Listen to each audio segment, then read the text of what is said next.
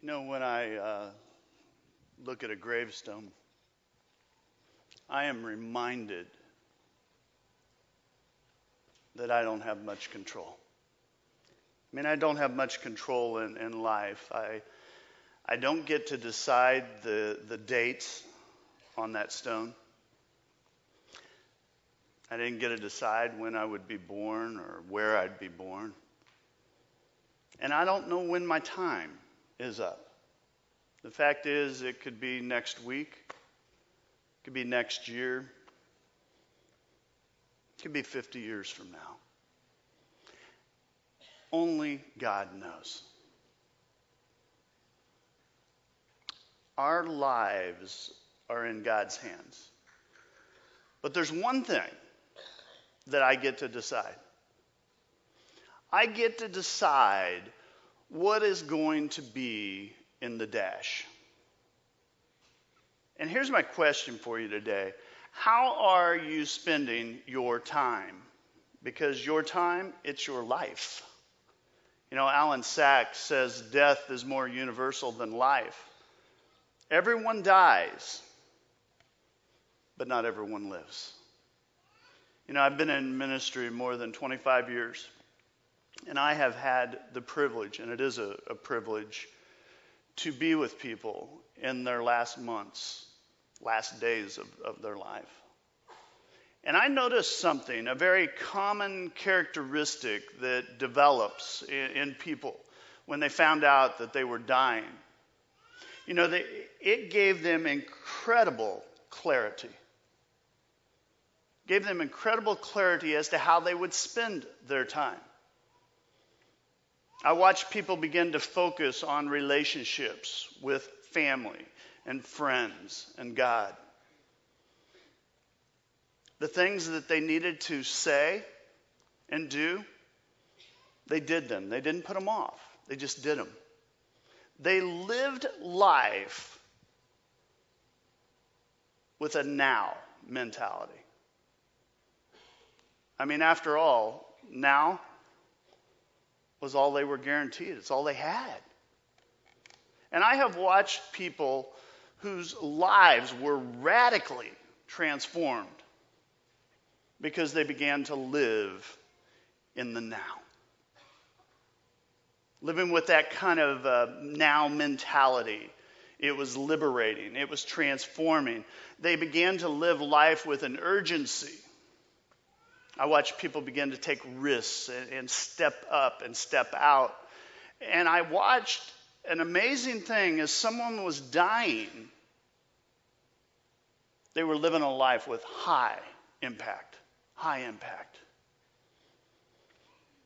Then my mind kind of shifted, and I started looking at people that have had high impact their entire lives. People that have changed the world, have marked lives. And you know what I found? That same now mentality. Looked at Scripture. People that made a difference, people that God used throughout Scripture, understood the importance of now. And what I want to do over the next few weeks is look at how to live life to its fullest. To have a life that impacts eternity. I want to look at how to live right here, right now. Today I want to focus on a guy. I love David. And his life, when I read about David in the Old Testament, his life is a series of now moments, one after another. He lived life with a now mentality. In other words, he embraced every moment of every day. One of my favorites is early in David's life. And to kind of understand, I'm going to set it up. We've talked about this before, but it's in this moment that the Israelites are at war with the Philistines.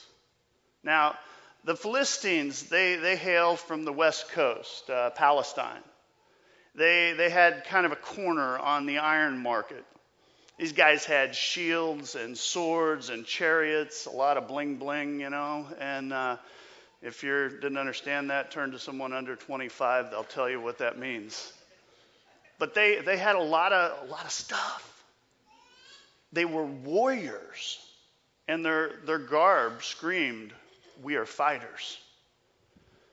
The Israelites are agriculture people, farmers.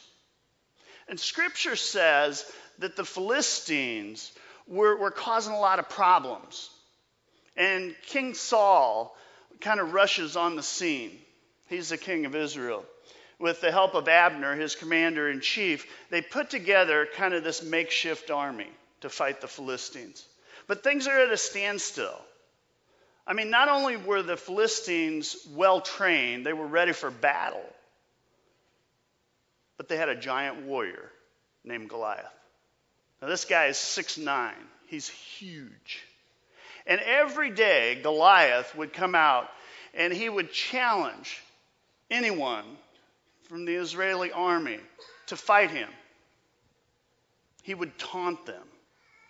He'd call the Israelites names. He'd make fun of them. He probably made fun of their moms. He definitely made fun of their God. Why do dads get left out of that? Has anybody ever figured that out? I don't know. 1 Samuel says this. This is Goliath talking. He says, "Here and now I challenge Israel's whole army. Choose someone to fight me."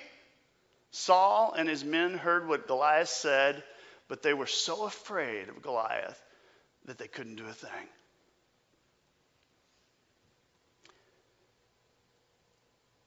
David's father was Jesse. He had 8 sons. 3 of them are enlisted in this makeshift Israeli army, all right? Jesse asked David's the youngest son. He says, "David, I want you to go to the front lines. I want you to take some supplies to your brother." Now, I'm going to imagine, because he was the youngest, David's like, "I'm there. I can't wait. Cool. I get to go see the fight, front row seats. Cool. This is great." Then he gets to the camp. He's on the front lines. It's totally quiet. There's no fighting. In fact, the soldiers are all hiding in the tents. He finally finds his brothers, and he's like, "What's going on? I don't understand. Thought there'd be fighting." And they start telling him about Goliath. "David, you should see this guy. I mean, he's huge. He's huge. His biceps are massive. I mean, this guy could be a superhero, David. I mean, he can throw a spear a football field length. David, his armor, it weighs more than I do. This guy's scary. He's just scary." Friends, in that moment, David had a now moment. He knew. David says, "I'll do it. With God's help, I'll take him out." Now, how many of you have younger brothers? All right, you know how this goes, right? You're talking to your brother, saying all this. His brothers start laughing. "Look at little Davy talking smack. Isn't he cute? He's a cutie." Yeah. The boy's got a little peach fuzz. Now he thinks he's a man. "David, you're a boy. Scram. Go home. Get out of here." But David didn't go home. In fact, David just turned and started talking to other people. And then the word got back to Saul. Now Saul should have fought Goliath. King Saul, we know from Scripture, he was probably about 6'8". Scripture says that he stood head and shoulders above everyone else. Now, what I imagine happening every morning was Goliath would come out. He's going to issue his challenge. I think Saul would kind of slink down, slouch. Didn't want anybody. He was hoping nobody would notice him, that no one in the crowd would notice that he was towering over them. No one would notice that he was a leader. That no one would notice and expect him to accept that challenge. So Saul hears about someone, a guy named David. He has him summoned to his tent. He's probably pretty excited about this. Finally, somebody. And then he meets David. And Saul sees a boy. Have you lost your mind? Get your stuff and go home, son. This isn't for you. And David has to fight for the opportunity. Even though no one else would fight Goliath, he had to fight for that opportunity. I mean, David is very persistent. He begins to make a case for himself. He says, I've trained for this moment. I've fought lions. I've fought bears. I've taken them out. And with God's help, I can take Goliath out. God will give me the victory. If you read the story, Saul finally agrees. He gives David his armor. He says, here, put this on. David tries it on. David decides it's not a good fit and he doesn't need it. Now, I want you to put yourself in David's shoes. David, he's out. It's hot. It's a dusty, just smoldering afternoon. David reaches down. He picks up 5 stones. We know that from Scripture. And this young man, teenager, is ready to face this fierce Philistine. This monster. Now, he steps up. Now, he embraces the moment.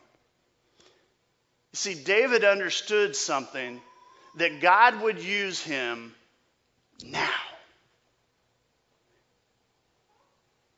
David's about as far as a pitcher is from a catcher. He's about that far from Goliath. Scripture says he took his sling. He began to swing it over his head. And he launches the stone about 200 feet per second. Now, this isn't in Scripture, but it's kind of my version of it. I imagine as that rock is coming toward Goliath, Goliath has one of those moments.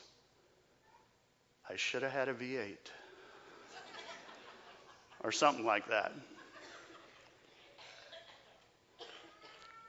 Rock hits him in the forehead. And it's like a .44 Magnum. Boom. Goliath goes down, DOA. Philistines freak out. They take off. And Israel has this amazing victory. What gave David the ability to step up and embrace that moment? What gave him that ability to take that step now? We could talk about discipline. We could talk about his endurance. We could talk about his courage. And all those things played a role. But one quality, I believe, stands out more than any other, and that was David had vision. What's vision? Well, I think vision's the God-given ability to see the unseen, to see the impossible is possible. I believe that God wants us all to be visionary in our lives. When our vision is right, hear this, when your vision is right, when it's connected with God, you do not miss now moments when they come your way. If we could have the vision that God has for our lives individually,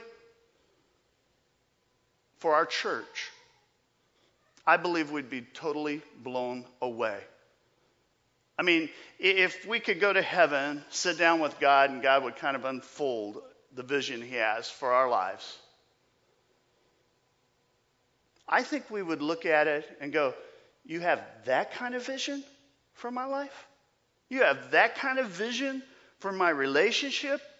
You have that kind of vision for my marriage? For my career? I can't believe it, God. I mean, it's amazing. Wow. Friends, how do you increase your vision? I mean, how do we get to know God's vision for our life? Well, I think this story about David is loaded with principles. I think there are things that we need to download into our lives. I mean, first of all, vision starts in those private moments. You know, David started as a shepherd, which meant he spent a lot of time alone. Okay, he spent a lot of time with sheep, all right?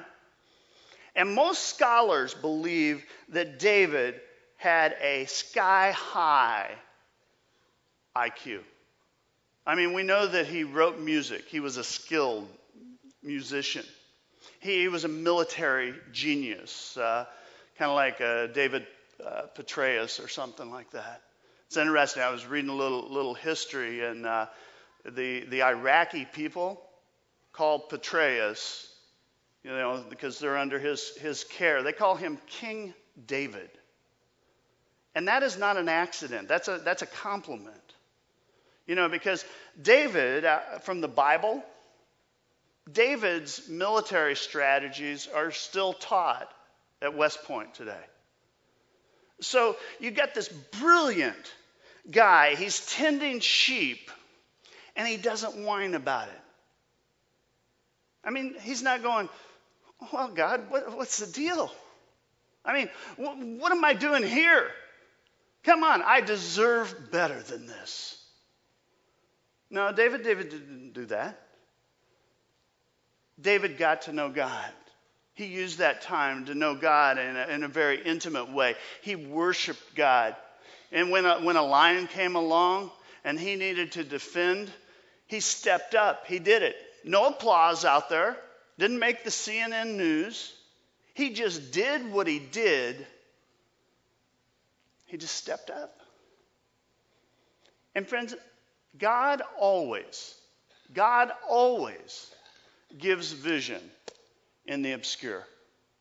You know, God tests us, gives us opportunities in private, gives us those now moments in private.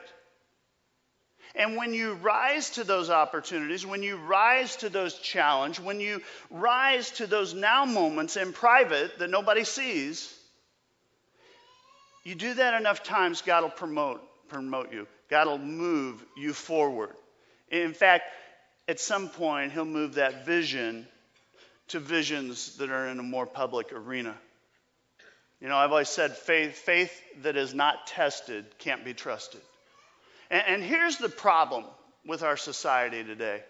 We live in an instant gratification society. We want it all, and we want it when? Now.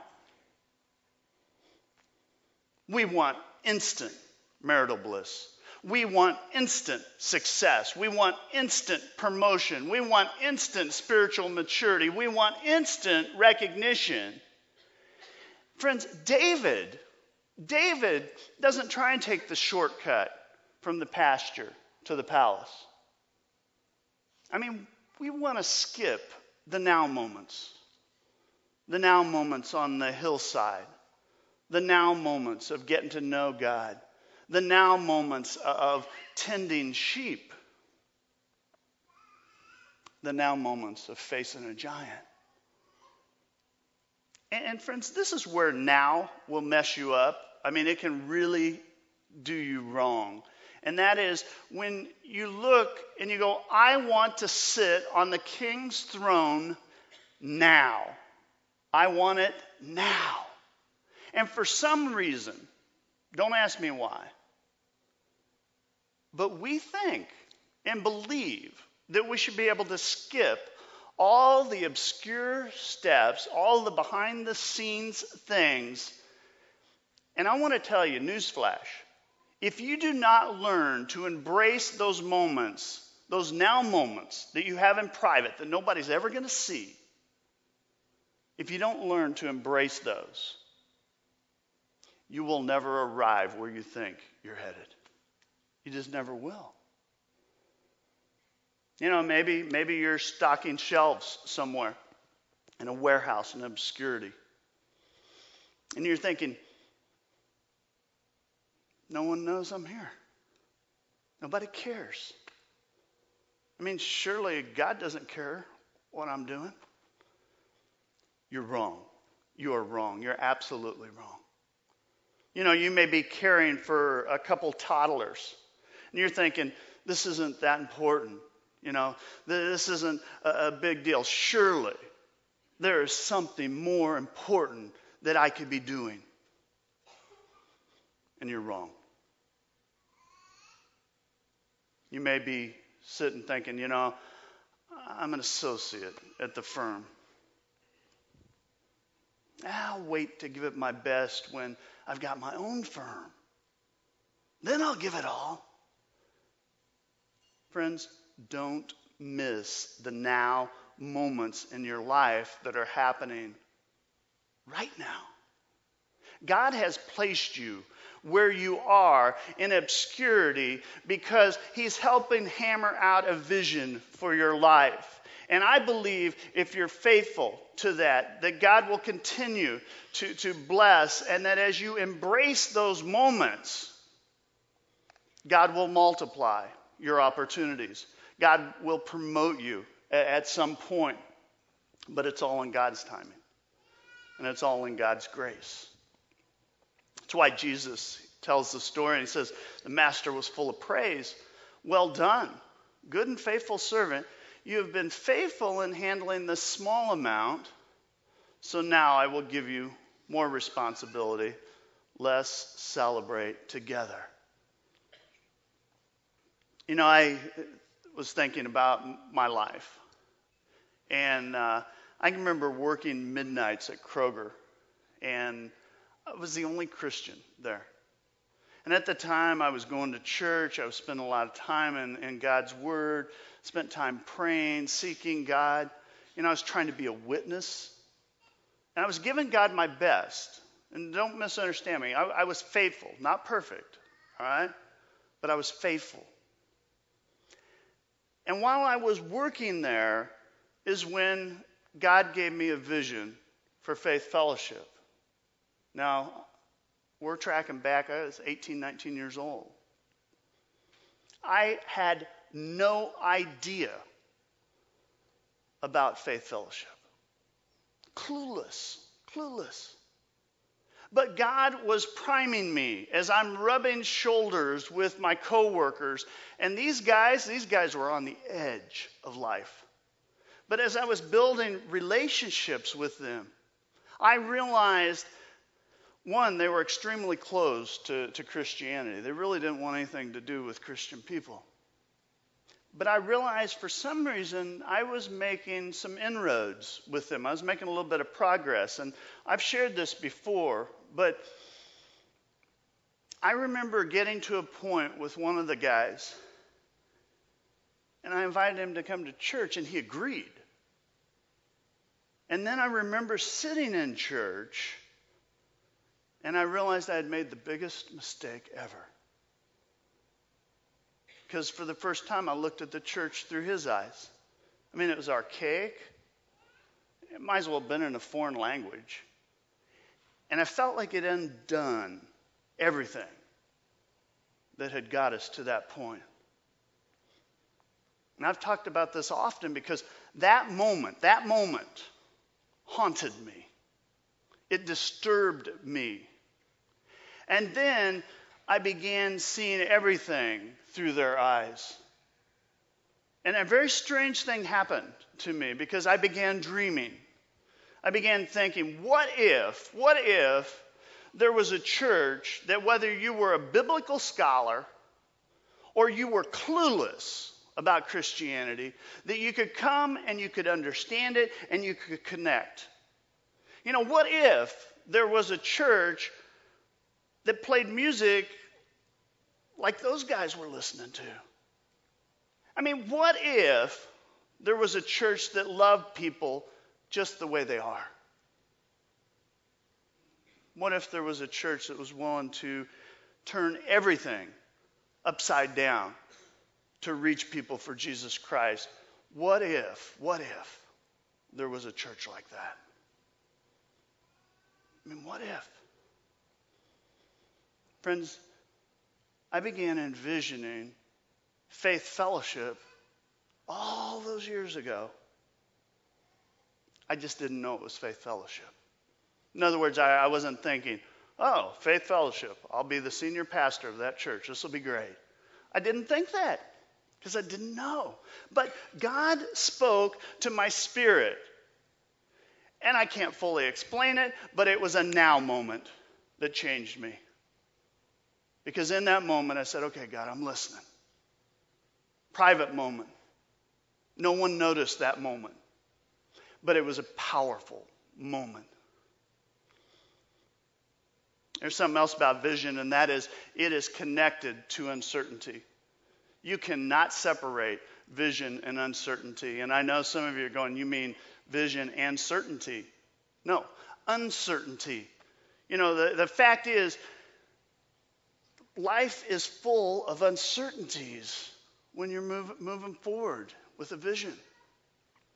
How many of you, if you're driving at night, you go out and get in the car, before you pull off, what do? Buckle up and then turn your lights on, right? Why? So you can see in front of you. Now, here's a question.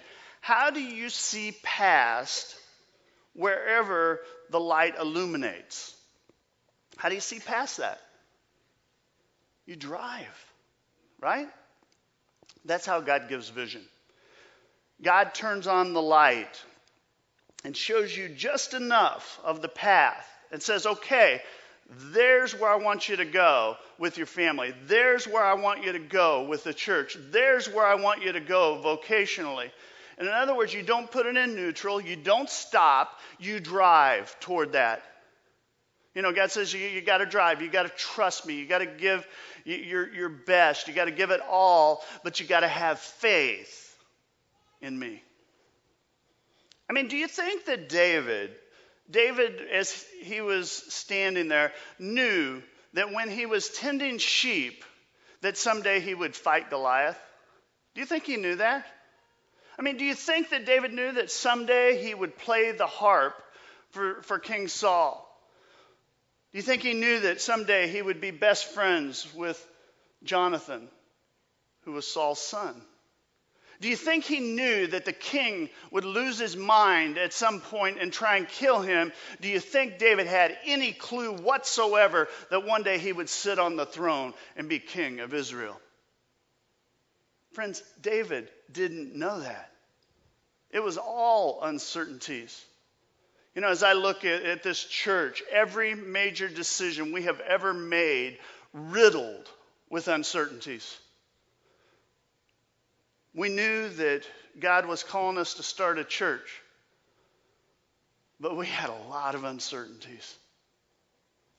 Met in a home, then the mall, then Lewis and Clark, then Alton Little Theater, then the high school. And each time we landed, uncertainties. Like, how long are we going to be there? Where are we going next? How's the space going to work out for us? You know, what challenges will we meet in that location? Lots of uncertainties. But you know what? We just kept moving forward. We just kept driving. Then we started looking for land. Uncertainties. Then we talked about building a building. Uncertainties. And then we talked about how we're going to pay for that building. Uncertainties. In fact, look around you for a moment. Go ahead, look around for a moment. Everything you see and you hear, people you may be sitting next to. All of this, uncertainties. You know, people ask me often, they'll go, did you plan all this? And I got a really simple answer. No. God did. I mean, we worked hard. We were faithful. We followed God. But as leaders, we just drove. You know, God showed us just enough to keep us moving. But I don't know what's down the road. I mean, I know a few things. I know we're strapped for space for the kids' zone. I know we need to expand the building to give the kids a place of their own. I know we got a couple options. I know we got a loan on this building.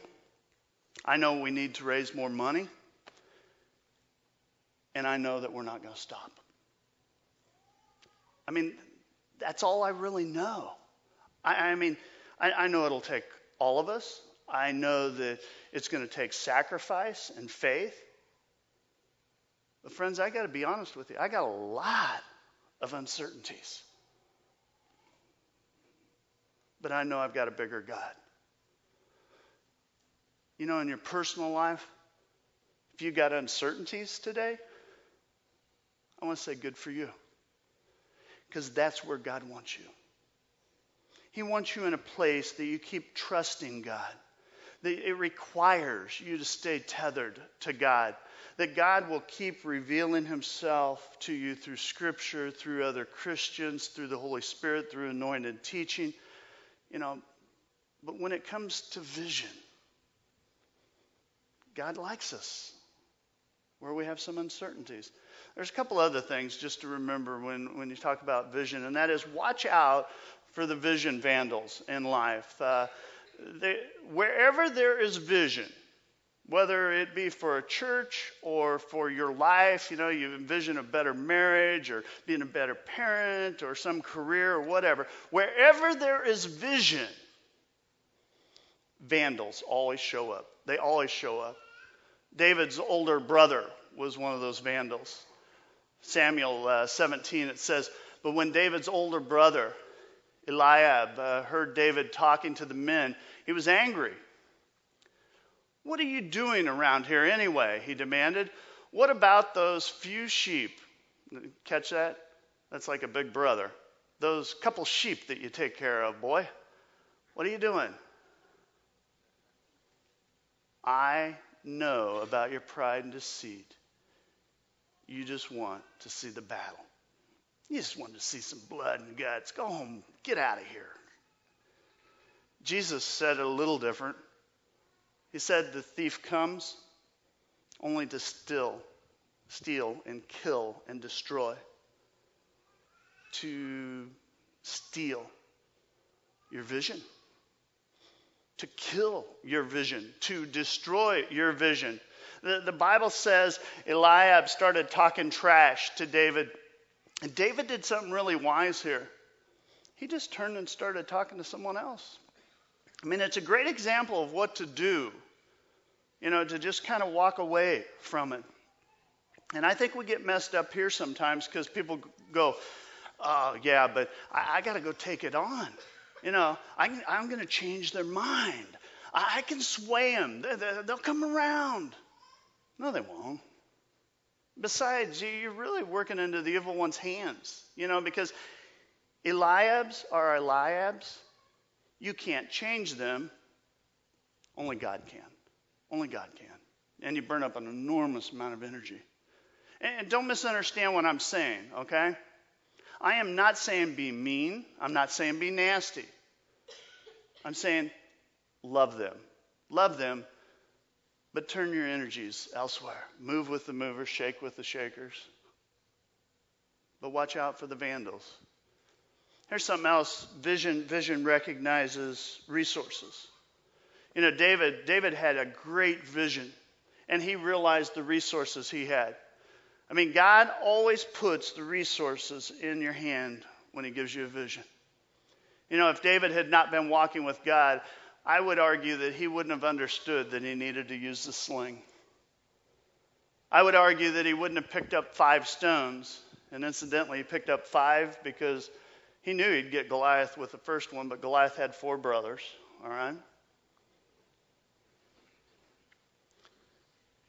I would argue that without vision, David would have put Saul's armor on and went in to do battle.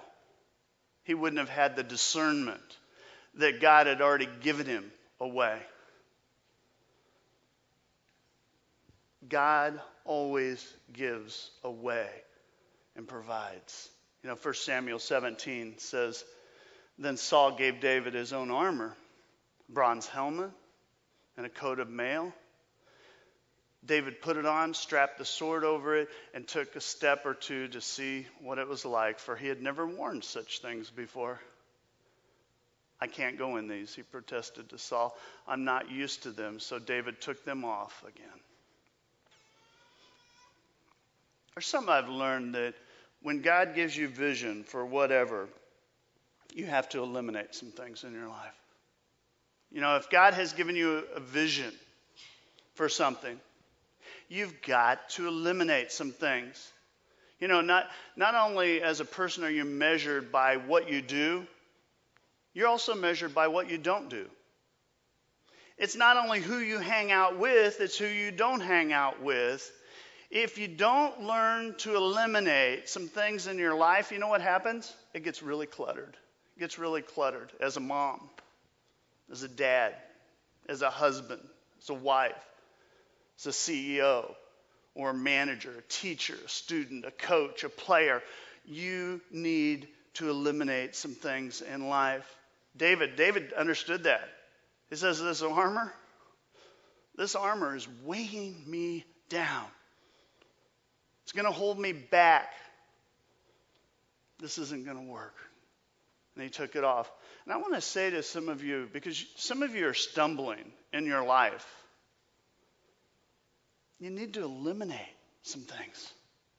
Just need to scale back, trim the schedules, learn to say no to some of the clutter, because it's keeping you from accomplishing whatever it is that God's called you to do. Vision values victories. David, he's talking to Saul. He's trying to convince him to let him fight. He says, I can do this.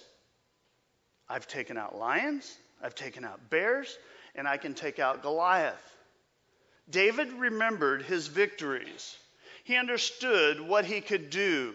He understood what God had done through him.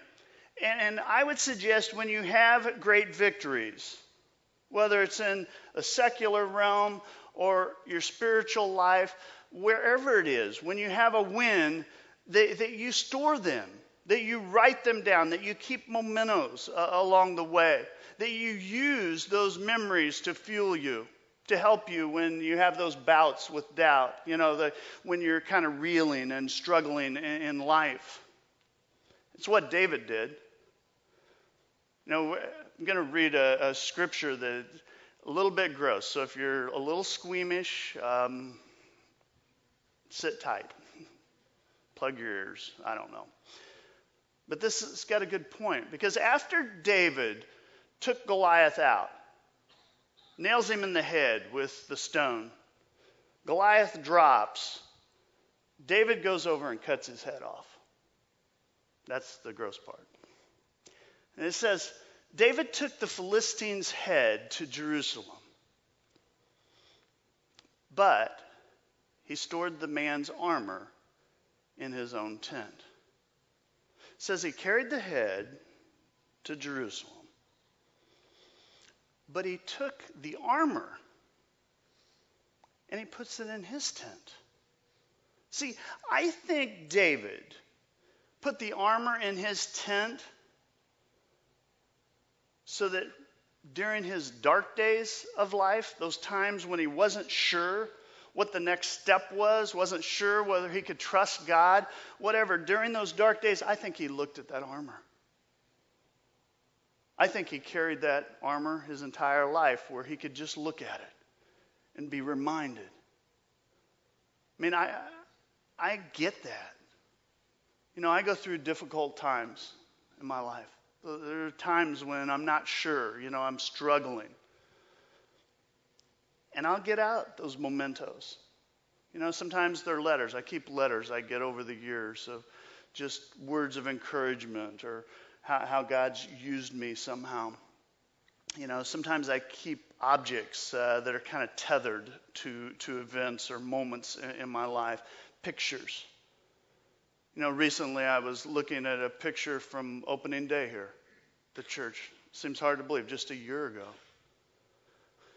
But when I looked at that, friends, I'll be honest, it fuels me. Because it reminds me of the great things God's done. It reminds me of the battles that it took to get there. Reminded me of the setbacks and the prayers and the uncertainties that God took us through. And I said it a minute ago, to me, when I look around here, it's not so much the building, it's the people's lives that we're changing. And it reminds me that God's able to do way beyond what I could imagine. There's one more thing about vision, and that is it's contagious. How many of you have had the flu? Let me see, this year. All right, I'm trying to stay well.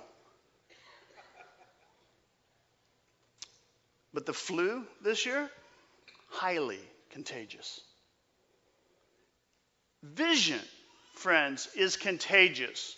Once you get vision, there is no telling where you're going to end up at.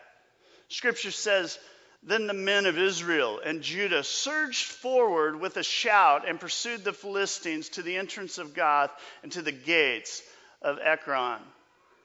After David took his step, he motivated the entire Israeli army. David had no idea, he had no clue that vision that started in that obscure place out taking care of sheep, that someday it would go public, that it would have a huge effect on the hearts and lives of people. He had no idea that now moment would propel him forward, that it would change his life and a nation's life. He had no idea the power of that. That when he embraced that now moment, it moved him forward. And friends, when you get on board with God's vision for your life, whatever it is, when you understand it, when you know it, when you understand yourself, when you rely on God, there is no telling how far God will take you. It's no telling what God will multiply in your life. When vision hits, you embrace those now moments. God will multiply whatever it is, relationally, corporately, emotionally, intellectually, because it's contagious. I mean, vision moves from you to your kids, grandkids, your family, friends, neighbors, to the community, to the state, to the country, to ultimately the world. Vision's that huge. It's that huge. You know, I believe when we get to heaven, we will be blown away by how many people this church has changed. How many people come to know Christ because people stepped up. This church is making a difference. I think we have no idea how Faith Fellowship is multiplying right now. You know, when Saul and the Israelites, when they saw the battle situation, they saw everything from an external perspective. They saw what they could do, and they saw what they couldn't do. They saw Goliath, an undefeated warrior, monster of a man. A little boy named David walked up assessed the situation, and he saw things very differently. Now, Dave says, I'll do it. There's another guy in Scripture, Nehemiah, one of the great leaders in the Old Testament. He rebuilds the walls around Jerusalem. People had tried for decades, couldn't get it done. He ends up accomplishing it in short order. And it all comes back to his trust in God, and we're going to watch drama here. Let's bow in a word of prayer. Our holy God, we praise you. God, the task, it's big. God, we lay it at your feet. God, I thank you for your faithfulness. We've trusted you to this point. We continue to trust you with our future. God, use us. God, I pray everything that we do as a church, just keep marking eternity. It's in Christ's holy name we pray. Amen. Give me like 2 minutes here, and I want to just do some housekeeping for us, and that is, I hope you'll make a point over the next few weeks of it being here every week during this Now series. I think God's got a lot to say to us about what's going on in our lives and what's going on in this church. Starting this Saturday, if you go to our website, Faith Fellowship or ffworship.com, if you'll go there, there's going to be a daily devotion that's being posted. It's got Now passages, and people from the church, different ones, have written those devotions. And it's really an opportunity for you to focus in prayer and in study and deepen your roots a little bit with embracing those Now moments. Also, we're going to have a sign up next week for what we're calling Vision Evenings. The last week in September, I'm going to be meeting with small groups of about 30, kind of sharing the vision of the church, where we are right now, where we're going, talk about the next phase, what options we have with that, be able to answer questions, and just have a chat around the topic. Also, later in October, we're going to have a prayer DVD that a group, in fact, they've been working on it for several weeks now, and it's really a unique opportunity, and I hope you'll take time out, experience that with your family, and again, just tethers us back into where God is working in our families and in this church. You know, campaigns so many times people misunderstand, but it's really an opportunity for us to kind of ramp things up in the church, to take faith steps, to get people involved in ministry that aren't involved right now, to begin to use your giftedness to mark eternity.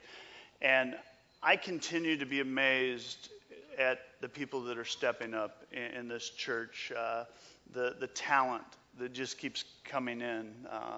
You know, so many times you're like just trying to fill the gap or something, and the reality is people are stepping up and they just keep strengthening us and expanding the ministries and the influence of this church. We have set Celebration Sunday for October the 18th. I hope you'll get that on your calendar. It will be another historic day in this church. But it is a time that we're going to make financial commitments.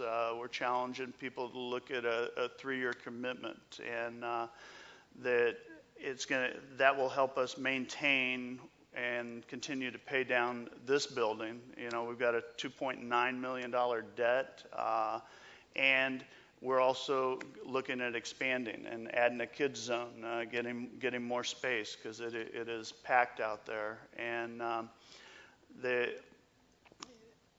thing I want us to remember, people go, oh, cool, kid space and all that, is we are more interested in building lives than building people, or than building buildings. It's about people for us. And so the goal is to raise somewhere between $1 million and $1.5 million. We will look at options in a few weeks and what that means, but we are positioning ourselves for the future. We're trying to get ourselves in a position that we can continue to grow, have an impact for God in this area. I am amazed. All the years I've been in ministry, I just sit amazed at what God has done in this church, is doing, and what God's going to do through this church. And I know, just as I was watching the drama, that it's going to take sacrifice. It's going to take a miracle. But what I know is that when God's people respond to those now moments, whatever they are, when we sacrifice and just say, okay, God, use me, that it moves God. And God does amazing things. The fact that we're here today, it's because of now moments. This church started with a group of people that said, okay, God, let's do it now. And they stepped up. If you're new to this church, it might be your first Sunday here, but, if you're new since we've been in this building, you benefited from other people that embraced now moments, that said, you know what, we're going to raise money, we're going to buy land, we're going to raise money and make a down payment, we're going to handle construction loans and present loans so that we can reach people for Christ. And the fact is that I know sometimes we look around and we go, oh, it just happens. No, it doesn't just happen. People sacrifice, people reach out, and they say, you know what, we want to impact this area for God. And that's why this church is multiplying. That's why it's growing. It's why there are great things happening. I would ask you to keep this church in your prayers, keep the leadership in your prayers. I would ask you to prayerfully lift it up to God and say, God, what do you want to do through me? And I know if we sacrifice and give of ourselves, that bit by bit, God moves, and that we're preparing to grow. Now.